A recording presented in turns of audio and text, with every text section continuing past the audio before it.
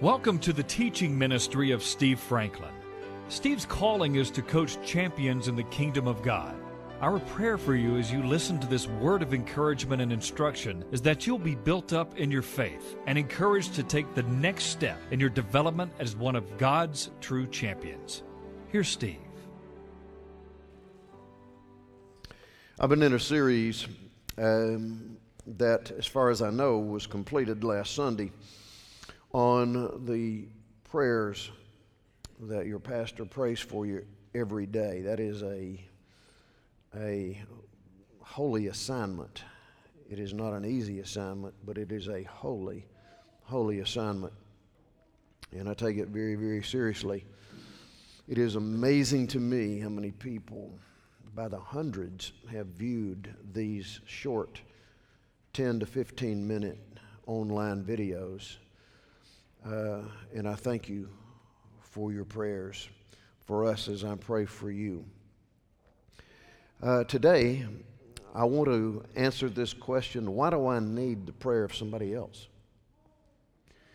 I've heard and had, there is a thought among many, if Jesus is praying for me, and He is, the Bible says He ever lives to make intercession for us, why would I need somebody else?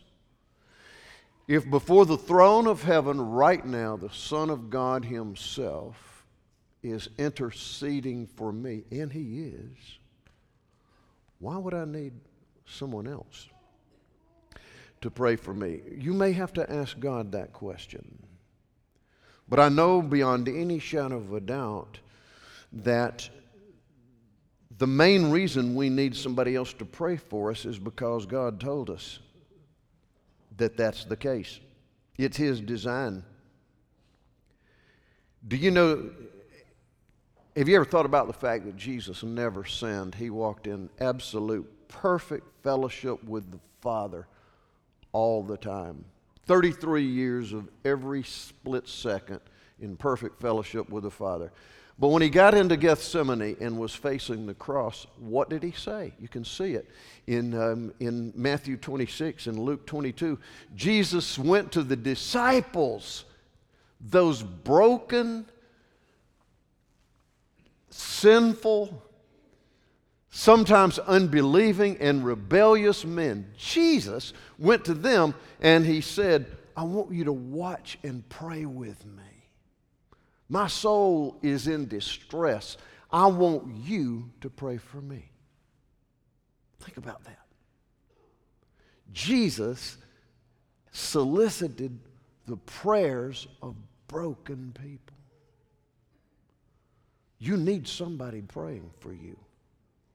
The Apostle Paul said that in 2 Corinthians chapter 1, he said, me and my fellow associates went through such a deep valley of circumstances, and he doesn't spell it out. He said, we despaired even of life. We lost all hope of even living any longer. But it was God who took us from the brink of death and raised it up. And then he said, it was your prayers that were partnering with me. You need somebody praying for you. This is the highest thing anybody can do for you. The apostle said in Philippians chapter 1, he said he was incarcerated, and he said, I am convinced that the Lord is going to deliver me by the Spirit's ministry and by your prayers. Your prayers are the transportation vehicles. You got here in a vehicle today. God says that prayers of others on your behalf is the vehicle through which He does things. He set it up that way. You need somebody praying for you. I want us to look at a scripture out that is in Exodus, and it absolutely bears up what I believe the Lord would have us to say today. In the 17th chapter of Exodus, we have some chilling words. Verse 8. And I'm going to use, out of verse 8, I'm going to use some old King James words, and then I'm going to go back to the text that I read and study out of, the New King James. In verse 8, the word simply says some chilling words. Then came Amalek. Then came Amalek. Who in the world is Amalek? If you studied the Scriptures, you will see that over and over and over and over again in God's Old Covenant people, that there was a familiar enemy, and it was the Amalekites. It was the descendants of Amalek. Over and over and again, things would be going swimmingly for God's people, and then all of a sudden, then came Amalek. It's kind of that way today too, isn't it? Listen, Moses here God had just showed mighty miracles. He had delivered his people from the Red Sea. Then they got out there and they started complaining because they didn't have any water. And God told Moses to speak to a rock. In fact, I want you to strike that rock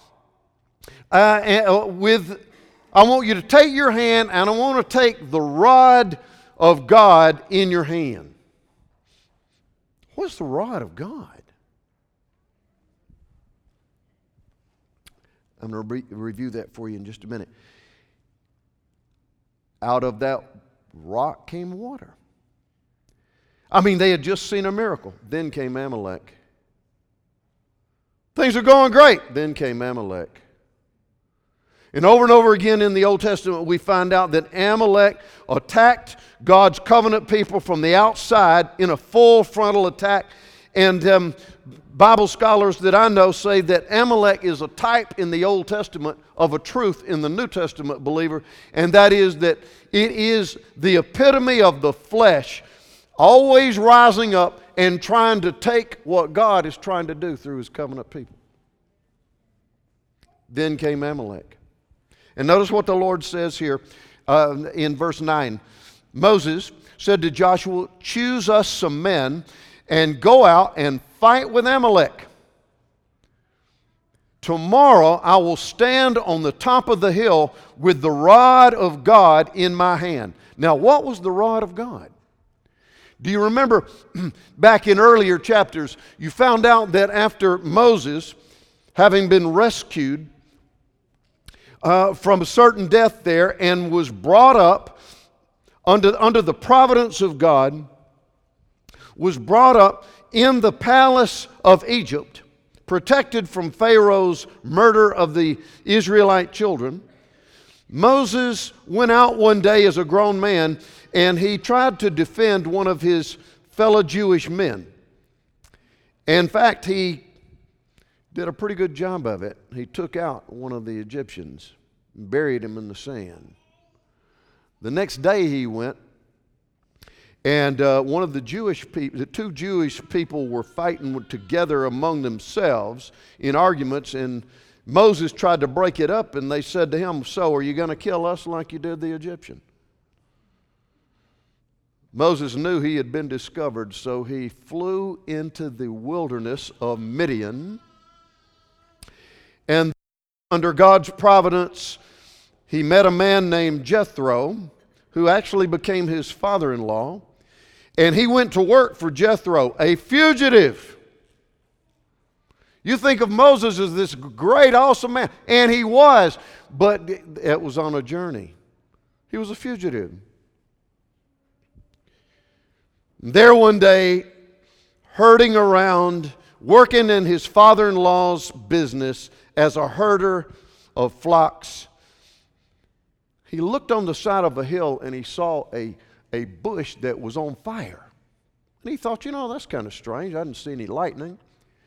And the Bible says that he went close to that bush to find out why it just burned and burned and burned and burned and never got consumed. It was a mystery. When he got close to that fire, God spoke to him out of that when he had his attention. And he said, "I've chosen you to go back and I want you to confront Pharaoh, and I'm going to use you to deliver my children out of the land of Egypt." into the land that I promised Abraham hundreds of years ago. I hadn't forgotten my promise. The land of Canaan, I promised it to him, and I'm going to deliver. And I'm going to use you to do it. Moses said, Lord, not me. I don't know. I can't do this. What if they ask me, who sent you? And God said, you tell them I am sent you. But Lord, what if the people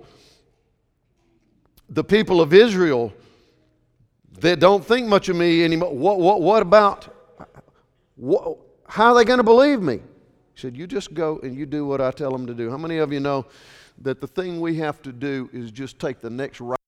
It's God's business to fill in the blanks. You just get up today and do what you know the Lord wants you to do today, and forget to figure out what He wants you to do tomorrow. He will let you know. He's already working on tomorrow on your behalf. It's in His hands. If it's in your hands, you better fret and worry. It's in His hands. And so God said, Moses, I want to show you something. And he said, what's that in your hand? Moses said, it's a rod. That was something that was absolutely essential to a shepherd. To herd sheep around, you had to have that rod to guide them in the way they should go and to get out of ditches. And he said, well, can't you just hear this conversation? What's that in your hand? God says. Moses said, it's a stick. And God said, throw it down. Can't you imagine what Moses must have thought? I need this. I have to have this. Can I ask you something? What do you think you have to have today? Who do you think you have to have? What do you think it has to be like? It was so familiar. I got to have this. God said, throw it down. And Moses threw it down. And it turned into a snake. And the Bible says, and Moses fled from it. I wonder how many of us have got hold of something that we don't even know that we're depending on as our security. I wonder if we realize that sometimes what we're holding on to has a snake in it. That it's a false sense of security. That it's something that we've become so familiar with that we don't even realize it's holding us back from walking in further intimacy and power with God. What's that in your hand?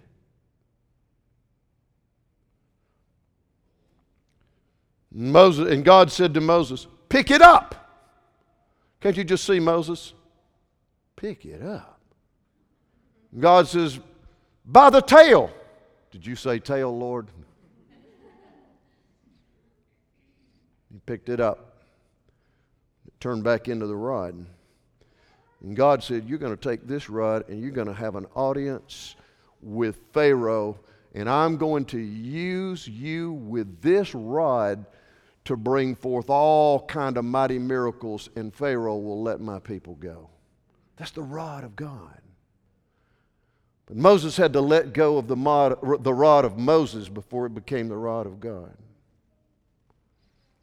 What about your plans for your children? What about your plans for your own life? If you're holding on to something and you've never surrendered it to God who owns you and has bought you with a price, it may have a snake in it and you don't know it. Throw it down. Throw it down. And then God will use it to become the rod of God. So right here in our passage, God says to Moses, he had already instructed Moses, and Moses said, here's what I'm going to do. The Amalek has come against us, but watch this, Verse 9, tomorrow I will stand on the hill with the rod of God in my hand. Now you know why the rod of God is so significant. It is a symbolic emblem of the power of God. So, Joshua 10, Joshua, who was the commander of the army, did as Moses said to him, and he fought with Amalek. And Moses, Aaron, and Hur, H-U-R, went onto the top of the mountain. And so it was when Moses held up his hand with the rod of God in it, that Israel prevailed. But when he let down his hand, Amalek prevailed. How many of you know it doesn't matter what a great man or woman of God you are, you get tired sometimes. You get weary sometimes. You can be up there when the warfare is coming against you, and the people that you love, they are in that valley. You're up there on the mountain. You're interceding. You're crying out to God. And as long as your hands are raised, you understand that the battle's not really won in the valley. The battle is really won on the mountain. And while you are interceding, there is so much stuff going on that you get weary. And when you begin to relent out of weariness, you need somebody. You need Aaron and Hur to come alongside you and lift your hands up. You're not going to succeed on this by yourself. God didn't design for you to carry all that weight. You got to have some help. Aaron and Hur would come alongside Moses with the rod of God in his hand and simply hold him up. They made a seat of stone where he could sit, and then they would get on either side. And the Bible says, as long as his hands were lifted, Israel prevailed. When his hands fell, Amalek prevailed. Sometimes you're going to get, Amalek is going to be so strong against you. The Amalek of sickness, relationship brokenness, financial destruction, injuries, cancer, brokenness in your relations. What is your Amalek? The key to your victory is not on the ground, it's in the air.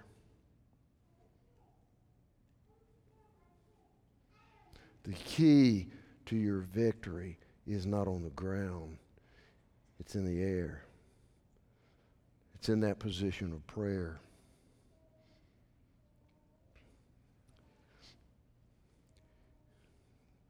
I've asked the Lord, what's in my hands? I want to know, what's my Amalek?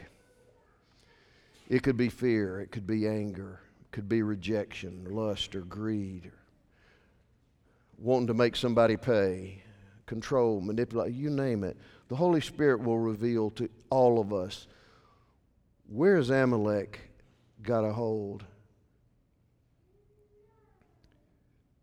And I love verse 12. When Moses' hands became heavy, they took a stone and put it under him, and he sat on it, and Aaron and Hur supported his hands, one on one side and one on the other.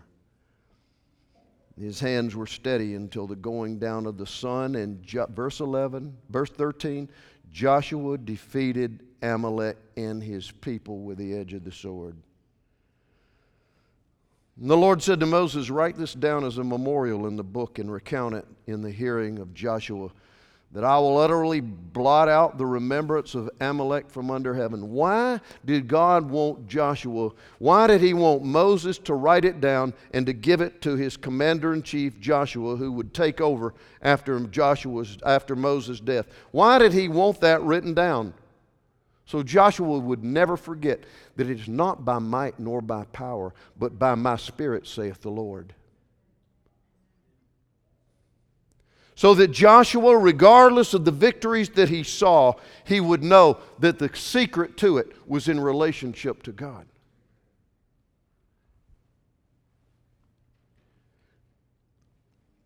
The rod of God the rod of surrender, the reinforcement of others who will join you in prayer. God's design for victory when this battle is overwhelming.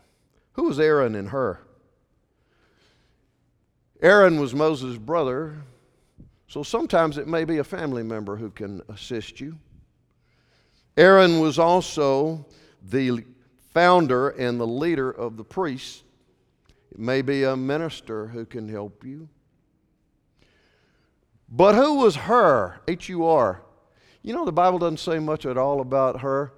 The only thing we know about Hur is this, that in times of crisis, he was there. And we find out in the 24th chapter of Exodus that when God said to Moses, you can't do all this and lead all these people by yourself anymore. I want you to appoint elders to help you. I want you to get some folks to come around you to help you. The Bible says Moses went out before the people and he said, I can't do all this by myself. If you've got an issue that you need counsel on, I want you to see Aaron or Hur. That's not weakness. Delegation is strength. It's wisdom. When it's delegated to the right somebody. Amen? To the right somebody. Understand this, that whether you're a called out man or woman or not, whether you have had a calling of a life work, you already have a calling as a son and daughter of God. You can reach people that most of us can never touch. Your ministry outreach is greater than most of us ever have if you're a Hur. You know why? Because you're just one of the people. Hur was an incredible to the amazing prophet Moses. But he understood that his main job was to intercede and pray for and support somebody else. What about you? What about you? Are you willing to say, God, I don't care that much about being famous. I just want to be faithful. Whatever's in my hand, Lord, I throw it down today. And I yield everything that I am and have, all my plans, my dreams, my desires. I throw that all down, Lord, and I pray now that you have it, you'll use it for your own glory. That stick was nothing but a little instrument to help sheep, but it became a symbol of the power of God to set millions of people free. So don't underestimate what God can do with your surrender of all that you are and all that you have.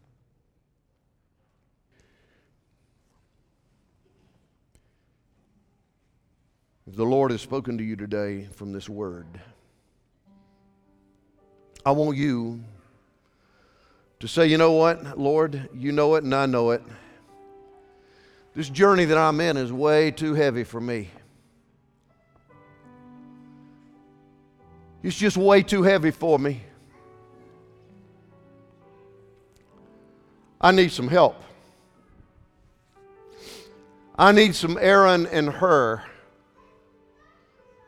to come around and help me.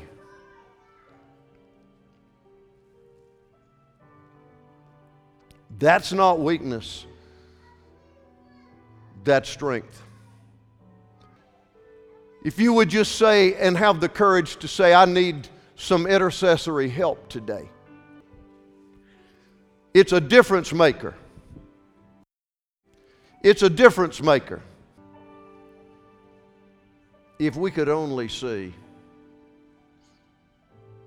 how we have been prayed for and the the results of the prayers of others on our behalf. If we could only see. I tell people all the time who say, Pastor, I'm praying for you. I tell them I have to have it. And you do too. The prayers that others pray for you, if you could only see the incredible results of that. So why are you saying that, Pastor? I'm saying that because the Lord is assigning you to be that agent of prayer for somebody. That agent of prayer to join your faith with theirs. That agent of prayer for a word of encouragement. That Aaron or Hur that'll gather around somebody in spiritual leadership and know that you've been called to lift up their hands.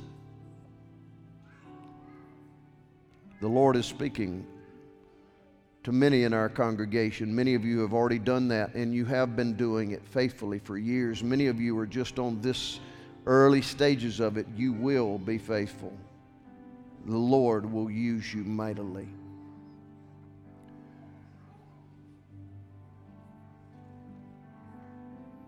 Dean and I and your pastoral staff, we love you. We need and depend on you. You are being prayed for every day. And I pray that you will leave here today knowing that when Amalek comes, that he will be defeated in the mighty name of Jesus, that he will be defeated as you pray and as God calls out others to assist you.